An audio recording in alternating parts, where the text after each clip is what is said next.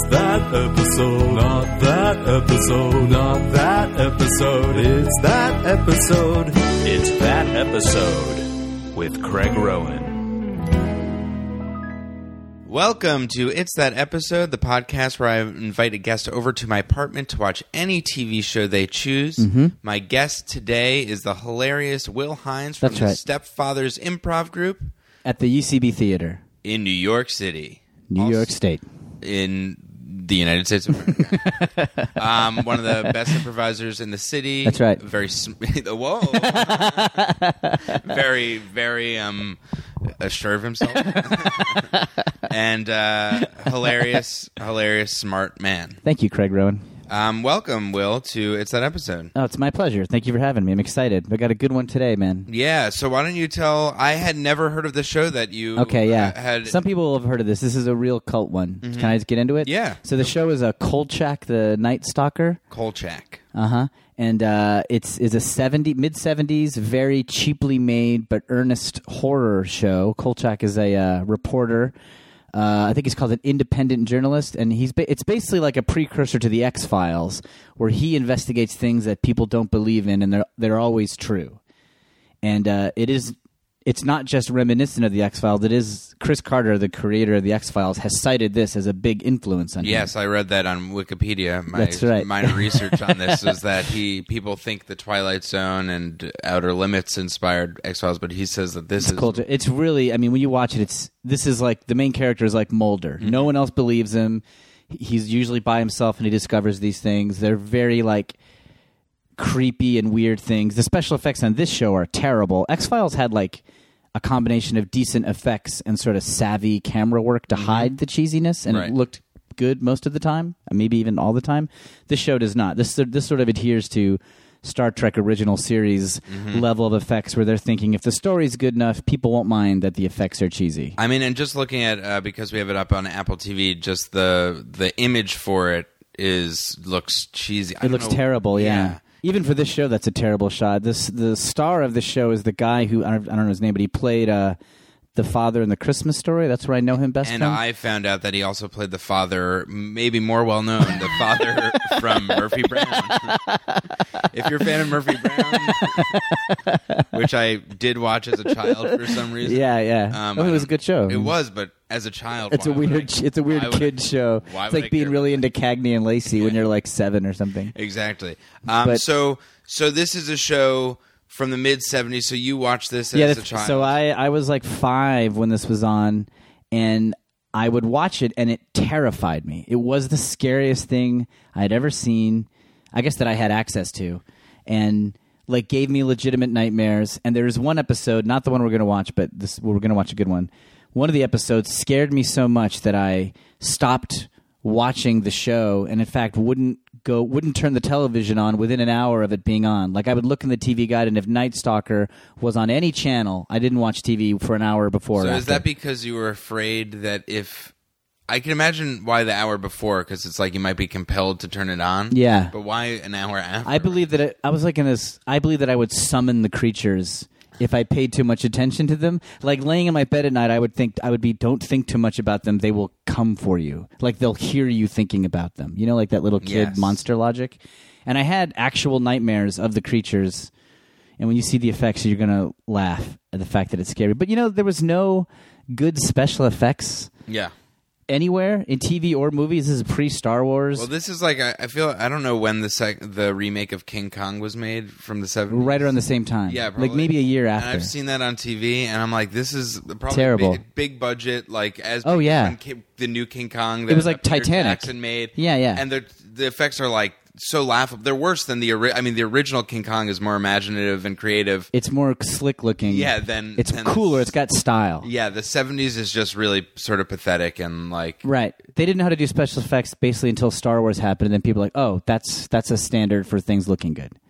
So this looks bad, but it is in the tradition of Twilight Zone and Star Trek, in which they sort of ask you to forget the cheesiness of the production and just get into the story. And the stories are good. David Simon the Sopranos, was one of the consultants on this show and contributed to a lot of the stories. Wait, is David not The Wire and Homicide? He's The Wire. Who's the Sopranos? David Chase. Him. He worked on this show. I had the right credit and the wrong name. That's cool. Yeah, and they do cool. It's very. There's little personal touches like. I don't know. We'll just watch it. It's like a good short story when a lot of the details are more adult and they'll make references to things like people having like lost a child through a miscarriage as a sort of like backstory, incidental, heavy stuff kind of thrown aside. A lot of miscarriage. It's a lot of miscarriage stuff. I just meant like. There's heavy stuff. It's not a sanitized show. Right. It's sort of like asking you to be smart, even though its production isn't. And is there anything that you specifically remembered about this? We're watching the vampire episode. We're watching the vampire episode. I've only vaguely remember it, but the reason we're going to watch it is Kolchak was originally a made-for-TV movie, a one-shot thing, and the ratings were so high they made it into a series. And the TV movie was a vampire story, and so the third episode of the TV series is a sort of sequel to that movie, and I'm curious to see it. So the vampires kind of made Kolchak. That's cool. I mean, I feel like that was also something that happened in the 70s. Was there's a TV movie like Columbo is the same way? I think Columbo was a TV movie that got made into a series because there wasn't. It was like 3 channels, and I think the movies were maybe something they did for things they had faith in, but they couldn't get a green light to commit to a whole season. It's like, well, we'll just do it one night for the movie of the week. Movie of the week was like a thing. But I don't even know how is that. I mean, I can't even think about how that logic works. I mean, I don't know. We're not. It's got to be like a development suit thing. But if they say, okay, we're going to put in Kolchak one night, and it has huge ratings, how does the show even have huge ratings? Like, do people call, like, this is good within the first 5 minutes, I'm going to call 5 friends and tell them to watch it? Like, I don't know. Know that it's good. I don't know. It must have been the commercials. Well, I guess there were only 3 channels, so you're either watching it or you turn the channel to the other 2. Maybe they just look at the last hour. Did it hook you and stay or something? How did stuff work before the internet? TV, the networks in the 70s had it so good. Yeah. 3 networks that controlled everything. Yeah. The same number of people watch television then as now, but it was all into like 3 places, and whoever was watching PBS. And there was like nothing else. It's amazing. It will never be that good for television in terms of just squeezing money out of the masses as it was. Exactly. So we're going to watch the vampire episode because it's a sequel to the original movie of the week. I'm very excited to see it. Yeah. I was a fan of. I watched the X-Files as the first handful of seasons. Yeah, I watched the first 5 or 6 or something. Yeah, maybe even 7. I saw the first movie in theaters. Right. So I'm excited to see it. And I was at Comic-Con and I saw the guy who, there's one episode of X-Files where they go to a freak show and there's a guy with puzzle pieces tattooed all over his body. Yeah. Saw that guy. Really? Mm-hmm. That's a real tattoo? I think it's a real tattoo. Man, the guy's got limited roles, but he landed the right one. Right. Or that guy wasn't a real person, and there was a guy who's just a fan of that show and was like, well, I'm going to get that tattoo all over my body. That's what I'll do for the rest of my life. All right, so why don't we check out The Vampire Kolchak, Night Stalker. Yes. Listen, these pictures would have shown... I know. A woman. Yeah. A woman did all this, huh? Yeah, well, ask your men. They chased you for 3 blocks. Ask them what they saw. All they saw is someone with long hair. Could have been a guy from the Dark Star Cove. They all have long hair. Yeah. They all built like Veronica Lake. Can they juggle a Godzilla gang single-handedly, huh? Ever hear of karate, kung fu? Listen, what I saw was not kung fu, and it wasn't chow mein. It was a female vampire. I don't want to hear that word with again. superhuman strength. But I don't have superhuman patience, Kolchak, and what I do have is all used up. Her name is Catherine Rollins. She's a sister of Linda Courtner. She disappeared in Las Vegas after having been bitten by a vampire. Thousands of people disappear. Is Amelia Earhart supposed to show up as a vampire? No. She was a high-priced hooker in Vegas. Now, she probably operates exactly the same way down here. Go out, find her, look for her, kill her. Use your resources. Chicago, Lieutenant. I'm going to use my resources on you. All right, so we just finished watching Kolchak, Night Stalker, The Vampires. Yeah, the 3rd episode of that. Of the show's only season. 20 episodes. I believe, as I read, again, only on Wikipedia, there were 20 that aired, 26 were written. So they didn't get to the final. It's too bad. 6. Got canceled. So we found out This episode was written by David Chase. Yes, very cool. Which is really cool. Yeah. Who went on to do The Sopranos. Yeah. Fun show to watch. Yes, right? It's a good combination of like 70s cheesiness and badness. Right. But like the high points are great. I have to say that. So let's give a basic. I don't know what it is, but we've had a lot of trouble sort of unwrapping what actually happened. I think I can say what happens. Why don't I say you correct me? Okay. It's a vampire story. Kolchak's a reporter. There's been a murder. He's investigating murders in Los Angeles, which turn out to be because of a vampire prostitute. Yes. Named Catherine Rawlings. And the show starts with a stewardess in Las Vegas pulling over the side of the road, having trouble fixing a flat tire, getting a bloody finger, and then a body starts crawling out of the ground, frightening her. Yes. We think that's Catherine Rawlings, who has been... I believe that's the... Yeah. That's got to be. It has to be. She had been converted to a vampire and buried or something 3 years before, and now she's coming out of the ground. And the 3 years before was the... TV movie, Night Stalker, yeah. So now she's in Los Angeles wreaking havoc. As a prostitute. Going back to the apartments of her clients and murdering them and draining them of blood. Those were definitely the highlights of the episode. Her attacks on people were awesome. Were so fierce. Like I assume they had a stunt woman do them. Yeah. Unbelievable. And just the whole situation, it's like a prostitute bringing a guy back, so that's kind of pulpy and salacious. The one we saw, the guy goes right for her and starts like making out with her and throws her down on the couch very violently. That's kind of like an intense, scary situation. Yeah. And then she like kicks him onto the floor and bites his neck and murders him. When she like jumps on the ground, like it's not, because it's the 70s and how they film it, it's filmed more like a play, which is, it's not a lot of cuts. Most of the show is very long takes slow sequences. So it's not like close-up action scenes. It's her diving at the guy. Yeah. Like it's crazy action sequences. Later in this episode, she's making out with a professional football player. And all of his fellow athletes come in to watch maybe and make fun of him have sex with a prostitute, which is awesome. It's also just like really what's the word, like lascivious. I mean, it's like pulp novel stuff. Yeah. And then she bites his neck and attacks him and throws them through windows. Throws all these football players across the room and out windows, and is going to murder all of them except the police intervene. Well, Kolchak intervenes. And he's smart enough to have a cross. So basically, this series is from somebody who's never seen the show. Yeah. Kolchak's a reporter in Chicago, and every episode, I guess, he finds an excuse to go to a different state or follow a lead that he uses his sort of cover as a news writer to get access. So in this one, there's a story that he's asked to go on to talk to a transcendental meditation leader. Right. Who's 15 years old. His editor sends him to L.A. supposedly to go interview this TM guy. And he uses that as he's trying to sort of fake please his editor back home. Yeah. And he's actually doing his job as a vampire hunter. Yeah. But as somebody who's never seen the show, how does he find an excuse every episode? It's dumb. It's dumb. And as you were saying, which I didn't know until the very end, is at the end of this episode, he succeeds. He beats the vampire. He murders Catherine Rawlings. And not only that, it's not like in that nobody believes him. It's that the police believe him. The coroner believes him. Right. The police find him driving a stake into her chest and arrest him for murder. But then after the coroner investigates the body, they let him go because the body's been dead for 3 years. Yeah. So basically, he's been... exonerated, yeah. Exonerated of it. He's been redeemed. Everybody believes him. So as you said while we're watching, it's like... every episode the editor doesn't believe him. Yeah, so it's like, once that happens, it's like, yeah, he should be sort of a well-known person that is believed. Yeah. But it's like the X-Files. This is the inspiration for the X-Files. It's very X-Files. Yeah. He's like a kind of a middle-aged... He's like a mix between Mulder and Columbo. He's like kind of a goofy, schlumpy dude...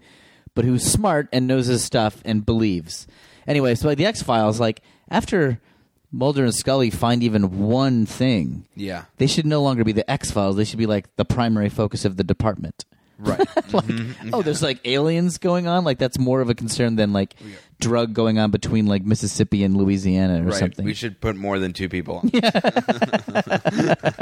on. What I love about Kolchak is the humor is so bad. It's so campy now, obviously.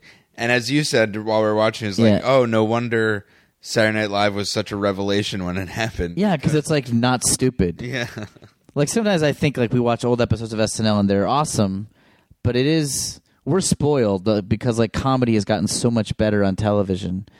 But I think like just the normal standard of jokes on TV at least was bad across the board. Yeah, because there are lines in this where it's obvious they're not supposed to be corny. They're supposed to be the humor. These are great zingers. The light moments. Like my favorite was he's going to meet this transcendental guy, and for some reason they're meeting at a open house for selling houses. The guy's been renting a house, now it's for sale, so when he gets there he's missed the TM guy and there's this kind of plucky real estate agent. Yeah, and the real estate agent goes like, oh, finally you're the pest you're the exterminator. And termite exterminator. Yeah, he goes termite inspector I'm not, though I am known to bug a few people. Right.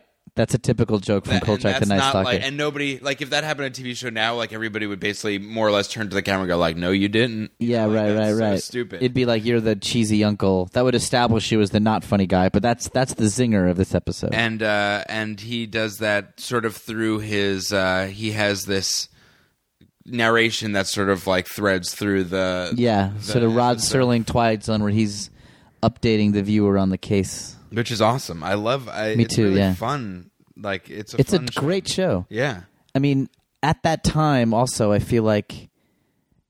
I mean, it's really a sensational show. Like, there's big stuff that goes down, like prostitutes, vampires, murders, like almost rapes are shown in a weird way, and like crosses and fires, and he plunges a stake through somebody's heart. Like, they show you the good stuff. Yeah, as you said, it starts immediately within the first minute. You see a body coming out of the ground. Yeah, it's fun. It's definitely. Like I said, I saw them as a kid. They all terrified me.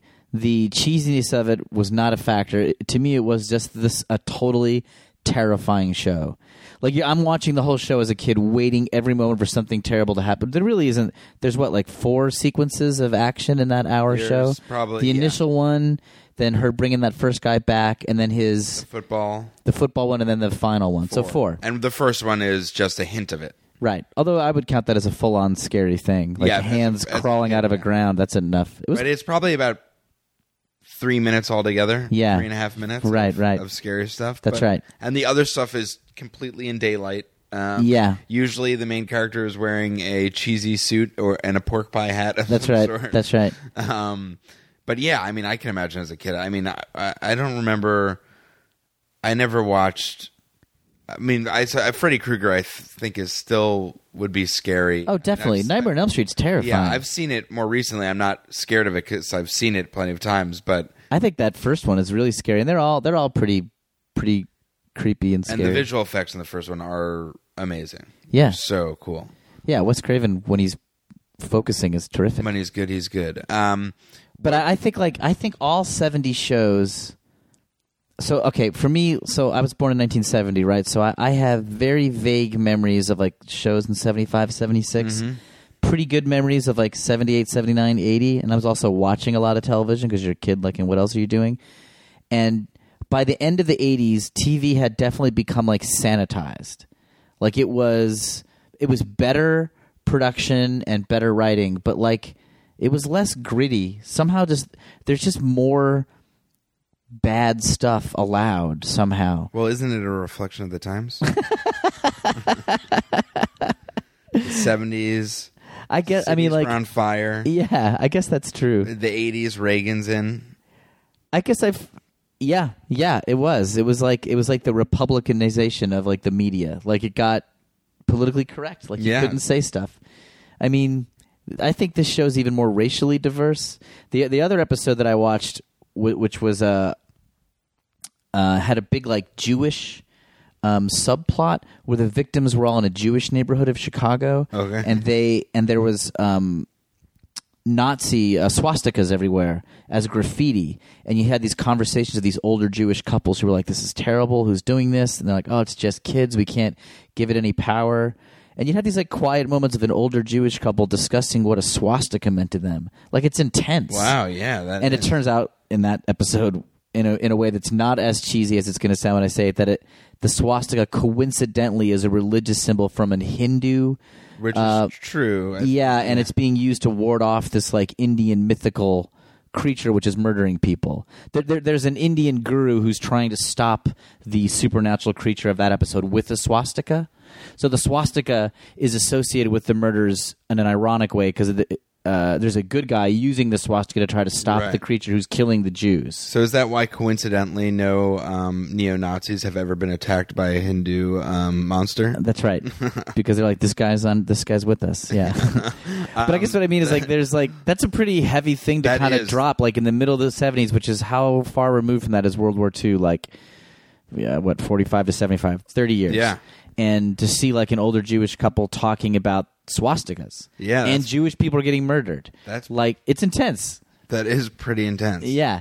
And I mean this episode did not have something so weighty, but like they were not scared of going near things that would be off topic to them. I mean, I couldn't imagine Buffy the Vampire Slayer showing like a near rape. Or I don't know, maybe I've only seen one episode of Buffy the Vampire Slayer. Yeah. I've heard many times I should see it. Buffy actually did go near really smart stuff, so it's a good example to use. But like most television, I feel like they just issues of race and religion and anything that's... I mean, even this one, it did deal with prostitutes. But like what you were saying while we were watching it was that if you take away the actual, like, I guess in that Nazi one, or the Hindu one, it's not quite the same because that takes on more serious stuff. But in this one, the topic of prostitutes and vampires is very, like, if you just said that, you could make that a very dark, creepy thing. But you could have it a real scary, intense thing. It's like the skeleton, and then you sort of fill it in with sort of lighter,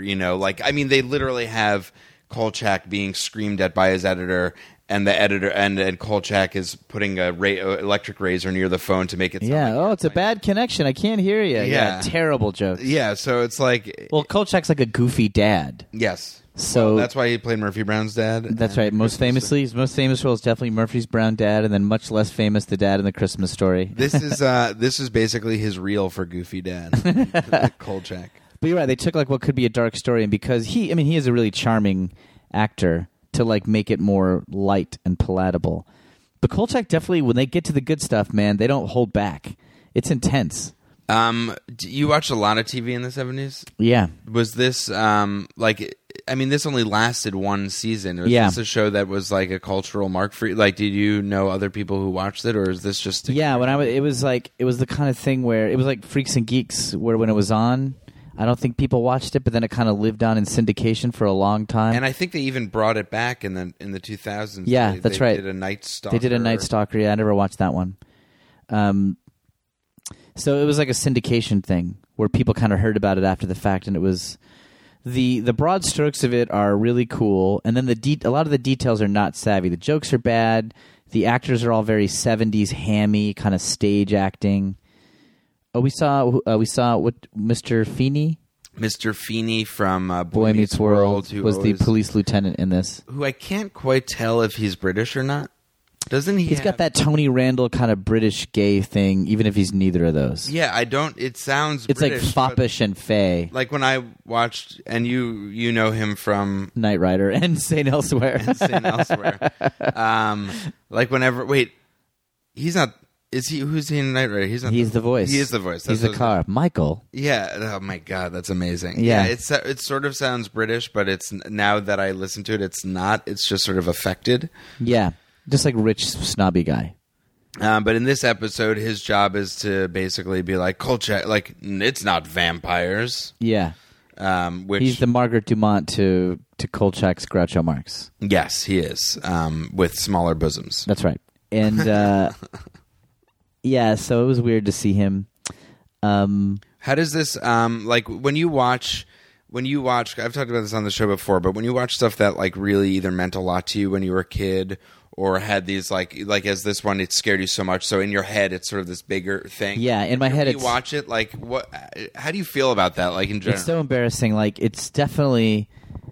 Well, there's two things. One is it's embarrassing because it's so much less intense than I remembered. I mean, I remember you were like 5, so you shouldn't be like I was embarrassed that. I mean, embarrassed is the wrong word. Like it, but it is striking to me how different it is. Like sometimes I would you listen to songs you knew as a kid or see a movie and it's still amazing. Yeah. But this one is diminished. Like the production is so bad, the jokes are so bad, the things are so telegraphed. However, the good moments are so powerful that I can understand why a kid would just be terrified by it. And in the context of the time, did I say this in the recording or to you? Like there was nothing else like it. Like even the Twilight Zone, which was creepy and weird because it was black and white, and most of the weird stuff happened like sort of off screen. Mm-hmm. Like this was more powerful and sort of lurid, and I don't know. It's a really cool show. Yeah, it is cool. I mean, I don't think to me it's not as powerful. I feel like the Twilight Zone is more of like because this. Well, the Twilight Zone's a better story. Like, the Twilight Zone is a better show. Yeah, when it comes down to this is like a cliche. Like everything in it is fairly cliched. With Twilight Zone, like some things are legitimately like. No, you're right. Yes, I can't believe we I said are all racist. You know, or like.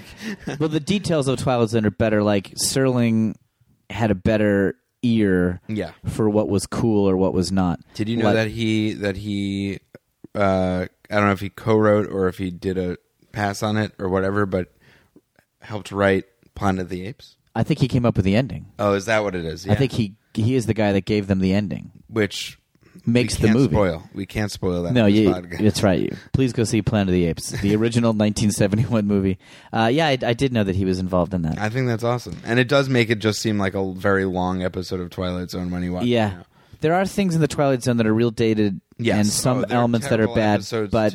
But overall, it was such a smart show, and the dialogue and the little details of backstory for a lot of the people in that show were smart and great. Like. It is like reading a short story every time you watch an episode of The Twilight Zone in a great way that I don't know if there's any analog for that. I don't think there's any episodic show where every episode is like a dense, smart story where they skimp on the production a little, but the writing is like super solid. Yeah. I can't even think of anything. It's like every episode is a play that... I mean, there's certainly high quality television all over the place, like Friday Night Lights and stuff, but episodic, like every single one is a little staged play with new actors and characters. I mean, it's really... it never. The reason why there isn't is it never works. Yeah. Like an audience has to be invested in the characters or they won't watch. So you're setting yourself up for failure if you're never having recurring characters. But they did it for how many? 4 or 5 seasons, Twilight Zone, and it was terrific. And then they brought it back, made a movie. That's right. The movie wasn't bad. I don't think I've ever seen the whole thing, but I do know that people died on the set of that movie. Yeah, it's Vic Morrow. Yeah. And some kids. Yeah, there was a helicopter that was landing, and it just something happened, and it fell over and murdered them. It was horrible. That's really terrible. I mean, and that segment's still in the movie, and it's a good segment. I don't know which one is that. It's the one where the racist is. You see a guy being racist, and then he keeps being weirdly transported into the body of different persecuted people. He's like I don't know if I've seen that. He's a Japanese soldier being chased, or he's a Chinese man being chased by Japanese soldiers. Then he's like a Jew being chased by the Nazis, and then he's a black man being chased by the Ku Klux Klan or something. The most memorable thing for that movie for me is that Dan Aykroyd's in the beginning of it. Yeah, yeah, which is very. It's real weird, and Albert Brooks. Oh, really? Yeah, it's Aykroyd and Albert Brooks. Oh, my God. That's unbelievable. It's actually a really cool segment. I think Landis did that, too. Isn't that something with, like, their truckers and then... Do you want to see something really scary? Is that what... Are you asking me, or is that the... No, that's the catchphrase of that sequence. Oh, okay. You don't remember that sequence? Wait, it's something with his face. Yeah. Yeah. Okay. Aykroyd's a monster. Yes, that's what it is, yeah. He's driving a truck, and he picks up Albert Brooks as a hitchhiker, and they're just reminiscing about the Twilight Zone. And they're singing I think they start off by singing old TV themes, then get to the Twilight Zone, then talk about how good that show is. Then Aykroyd's like, hey, very casually, you want to see something really scary? And then he turns into a monster and eats him. That's awesome. It is awesome. Also, it's really funny that if you're making a TV show into a movie, at the beginning of the movie, you'd say, remember that old TV show? Yeah, I don't think it's a bad way to start. It's really funny. I know you're big into, I mean, I'm going to put you on the spot. Go ahead. I feel like care. You're good at lists. Yeah. And you're really good at marking, like you're able to, I guess, like logically figure out. I like doing any version of however you finish that sentence. Yes, which I can't do. Like, what would you say 70s wise, Yeah. most important shows to you, or some of your favorite shows From what? from this era, or later, because this was early in your TV. This was real early. I mean, that's talking from when I was 5 till I was 10. So the shows that were on my radar then were like, the shows that dominated my youth were Happy Days, Three's Company, Laverne and Shirley, Kolchak the Night Stalker. Wedge that right in there. Saturday Night Live, because my parents watched it, so like I would very occasionally be allowed to stay up late watch it. The Tonight Show was like a big deal. Those shows I watched like a lot. And then a million cartoons, any cartoon that was on, like the entire Saturday morning lineup for those 5 years. Well, now I know this is going to change this conversation from Night Stalker to comedy stuff, but I don't care. But when SNL came on, were you aware of it when it actually started? Like, no. That first year I was 5, I don't remember that.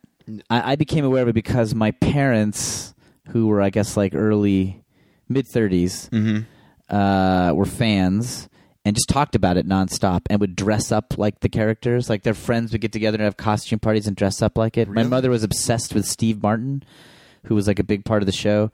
So I think by like the third season, I'm talking about like maybe 5 times in the original cast would stay up and watch it with my mother. And it was just more getting to stay up late was the main dominant part of that experience. Like I remember seeing when Close Encounters came out, there was a parody on SNL of Close Encounters of the 4th, 5th, 6th, and 7th kind, which were all like playing game night with the aliens. Did you know how the Close Encounters of the first kind is like seeing it, second kind is like having evidence, the third kind is contact. Right. So that movie, Close Encounters of the third kind is contact with aliens. So this sketch was like the further signs of intimacy, which was like carpooling with aliens or something, like joking things like that. But it's like Bill Murray and Aykroyd and stuff like that. Wait, I can't imagine being in my 30s and having regular costume parties.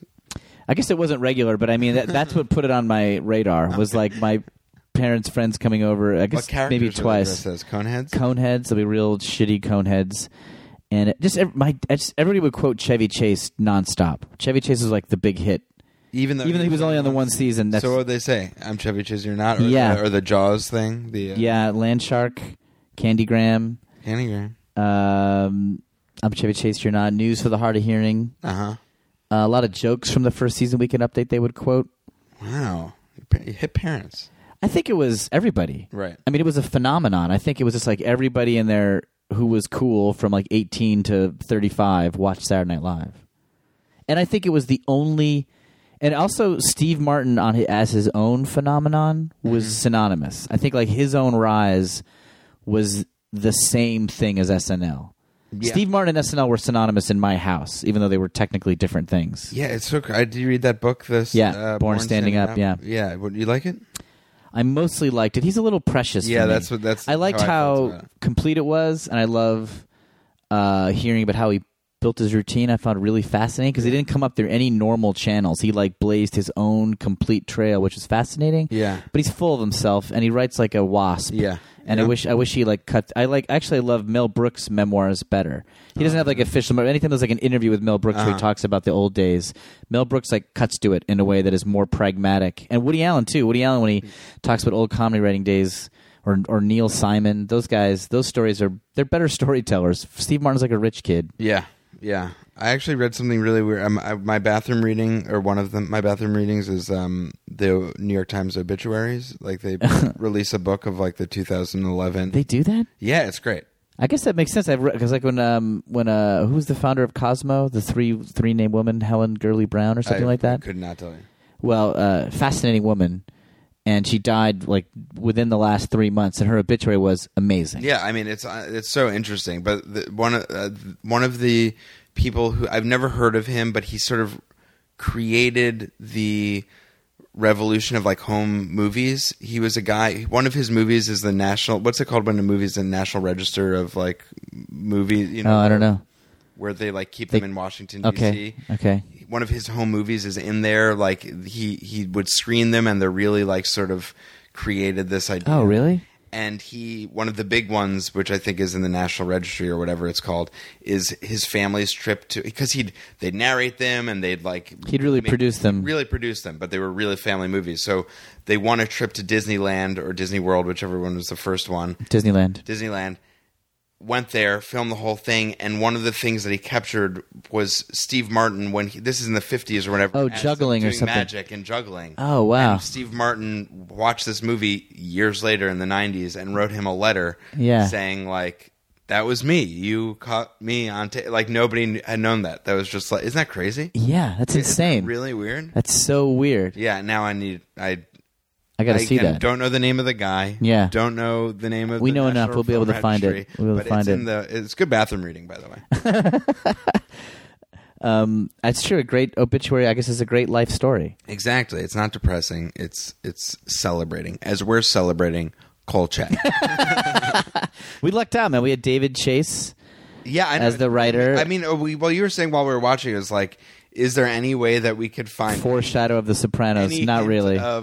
The only thing that I saw foreshadowed was one character's name was Faye Krueger, which was Nightmare on Elm Street. Not at all. And you were looking for. There was a mobster, the main pimp who hired Catherine Rawlings was like an Italian kind of mobster guy. But it is interesting. I mean, Ichabod Grace. Ichabod Grace. Yeah, that was his name. It's all right, I'm going to have to use I'll just put in a filler name for now. And I want to call him Big Pussy, but I'm just going to call him Ichabod Grace. I just think of it's I'll write Ichabod. I know it's so weird that I'll remember when I'm reading the draft that I need to change it, and then it just never actually. To me, unique names like that are a sign of a writer who's enjoying himself. Yes, actually is engaged in the script. Well, what you were saying when we were watching it was I don't know, you were just saying this offhand, but that he probably wrote this in 2 days or something. And he's a writer for the show, but I do think of the 70s and 80s as people banging out scripts. Is there a reason that I think of that? I think that too, and I don't know why. We could be wrong, but I feel I think it's even true for TV now. Although I know that people who write for shows, friends of ours, spend all hugely long days, tons of hours poring over the scripts, lots of people giving their thoughts. So I don't mean to belittle how much work goes into them, but I just feel that the TV industry is famously full of cheapskates who are just trying to squeeze as much content out of as little money as possible. So they probably weren't given a lot of time. I mean, this show was probably pitched prostitution, vampires, go. Boom. And as long as that's in there, they don't care. So it was just on their own artistic standards that the show was any good, I believe. So I imagine that he banged it out in 3 days, but that he cared as much as you can care within 3 days. Yeah. As a talented guy who had a sense for a good story. It sort of reminds me of did you read Permanent Midnight? Yes. What's his name? I don't remember the Alf guy. Alf. His name's Alf. But Jerry, I don't Jerry remember. Stoller? Maybe that's it. I think that's it. He also wrote I, Fatty, which is a great book. Is it? It's from the... I liked it when I read it. Isn't it weird when there's super talented people who are associated with essentially lowbrow shows? Yeah, but that Alf would have a comedy genius working for it. Yeah, it's and that's what I'm saying is he not only was he banging out scripts for that, but he was high on pretty much every drug under the sun. While doing it. That's pretty amazing. Yeah, but it's also you wasted it. You would have been better. Yes, you absolutely would have been better. Those episodes of Alf would have been. Well, you would have been. Maybe you would have gone home and done something else instead of sat in a stupor with in a dysfunctional relationship. I'm pro drugs, and I think you're wrong. I'm going to fight you on this. I think doing heroin and writing Alf is the best way to do it. I guess he was employed, and it was funny, and But we're going tangents. But his book I, Fatty is really interesting because it's from the perspective of Fatty Arbuckle. Oh, really? And Fatty Arbuckle was addicted to maybe heroin. I forget what it was. Oh, I didn't know that. And he murdered a prostitute, right? Or he had sex so aggressively that she died? No, that's the thing. That's the story, though. That's the story. That's the... that he was so fat he had sex with the prostitute and broke her pelvis. But that's the story. There are many that's the press. That's a variation of the... Yeah, but this woman died at a party at his place or something, but I forget, but I don't think he was really involved, and it just sort of ruined his career that these headlines made it seem like that. Yeah. And you're perpetuating it now too. So. I am. I'm sorry, Fatty. So his legacy is... So that wasn't a part of the book? It was a big part of the book. Oh. Because that's about his downfall. It's about... He basically became addicted. He was prescribed heroin or something, you know, because that's... I think it was relatively... I think it was like in the 1880s heroin was developed or something. Yeah, and then in the 20s... So in the 1920s, maybe it wasn't... It was like a painkiller. It was like morphine or whatever. Yeah, and it was an intense but still legally prescribed painkiller. Yeah, and also prescribed to writers of Alf. And but he I don't think he really was involved in the murder. But how do we get on this? I don't know. Oh, Jerry Saul. Oh, banging out scripts. Yeah. Go ahead. In shows like this, where the jokes are so lame and the effects are relatively cheesy, although I think they're done in a very savvy way. Yes. I like the little details that the writer throws in, which are not essential to the story and also not expensive, so some suit isn't going to bother taking them out.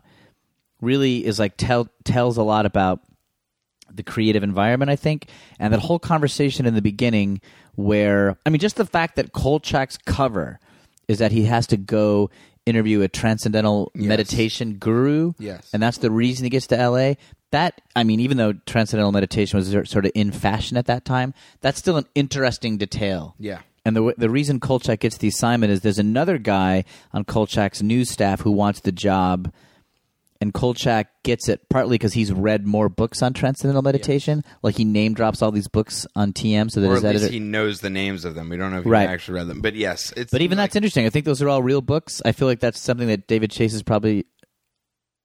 David Chase is the right name. Yes, is sitting around. He's just like, I've been reading news articles about this. I'll have him be into this. That's interesting. Well, yeah, I think it's fun. It's a sign. I mean, I feel like I don't have that much experience writing like big, longer things, but it's like nice to like that makes that of the time. If you're watching, you're like, oh, I've been hearing about transcendental meditation. Yeah, everybody's talking about it. It's a smart move. It's topical. It's topical, but it's not like just.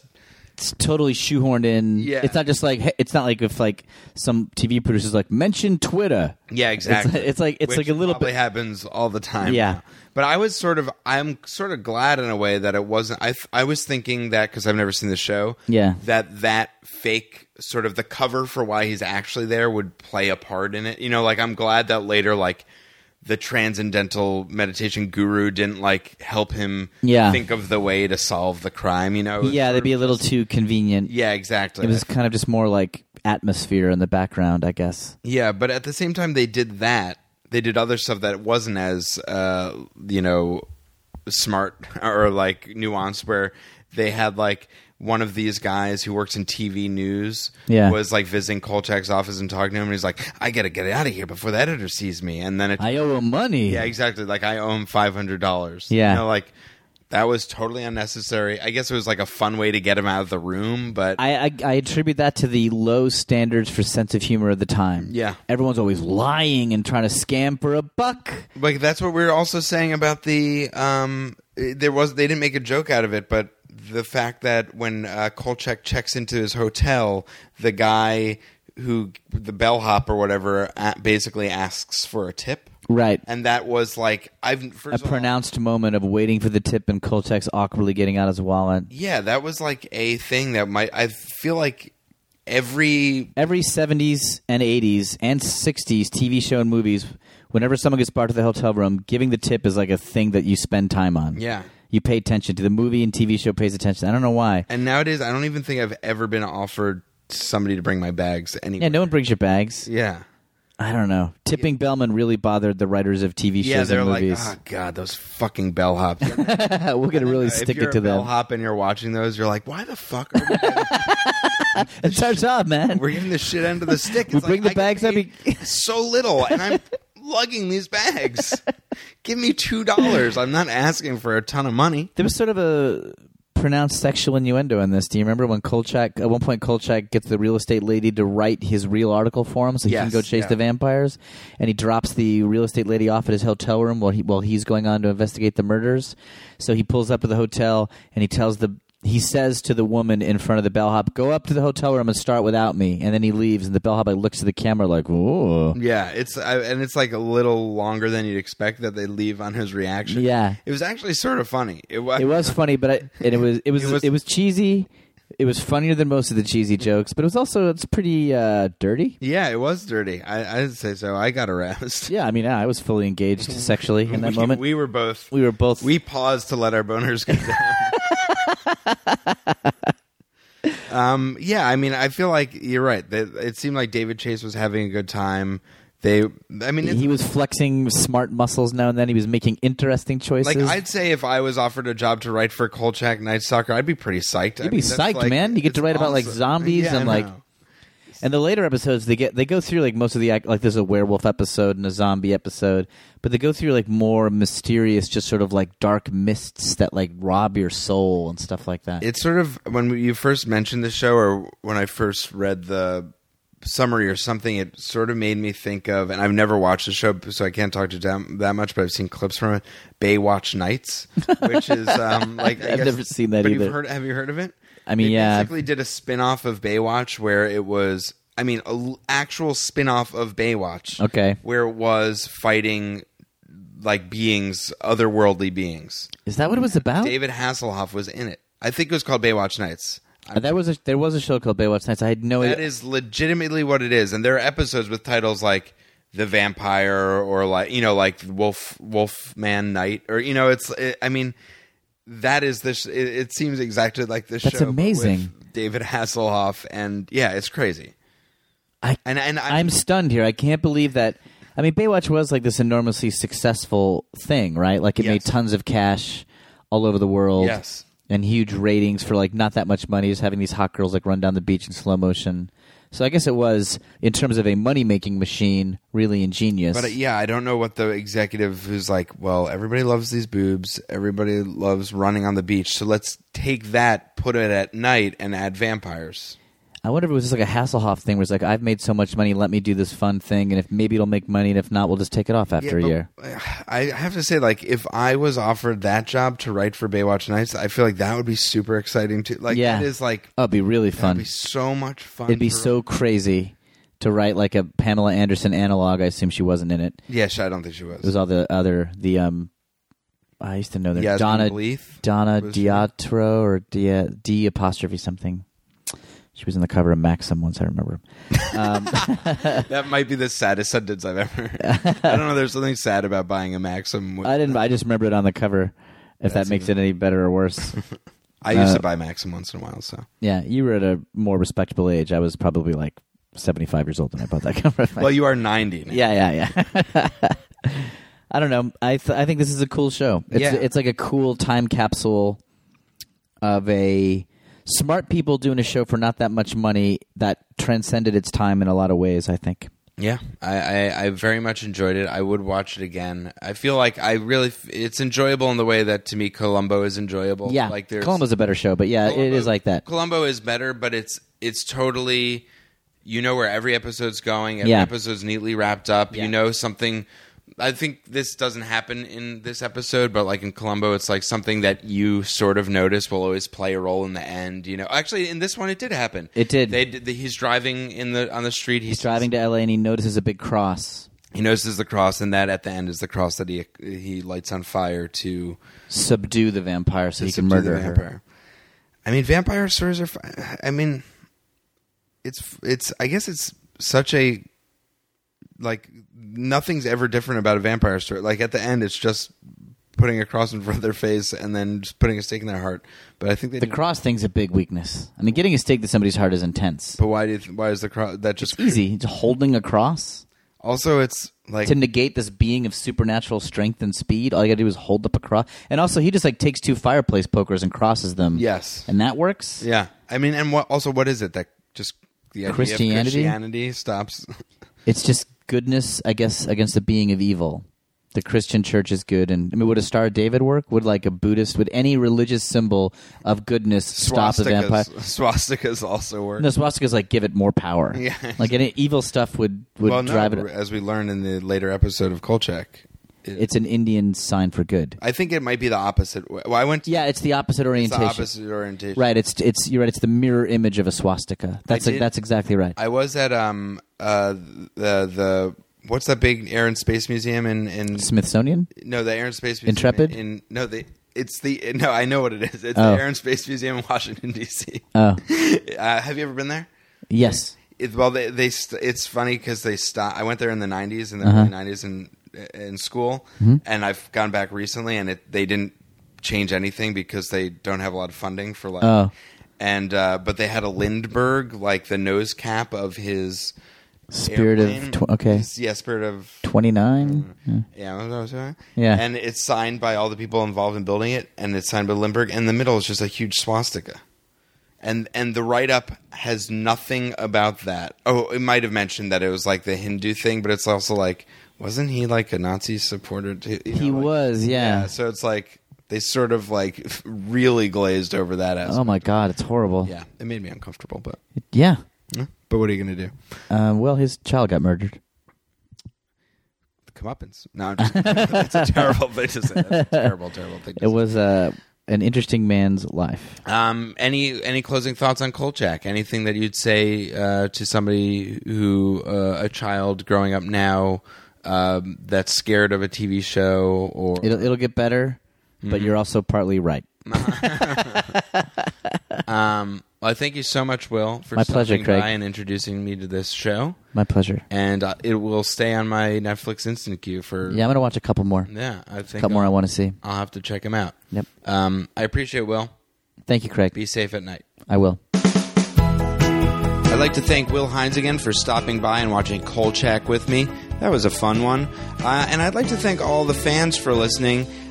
You represent a great deal of the geography of the world.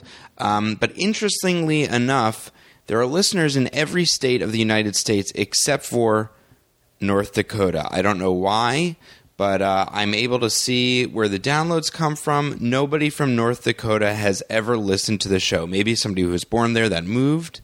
But out of every state, there's 0 downloads from North Dakota. There are more downloads in Kenya, in Africa, than in North Dakota. Why?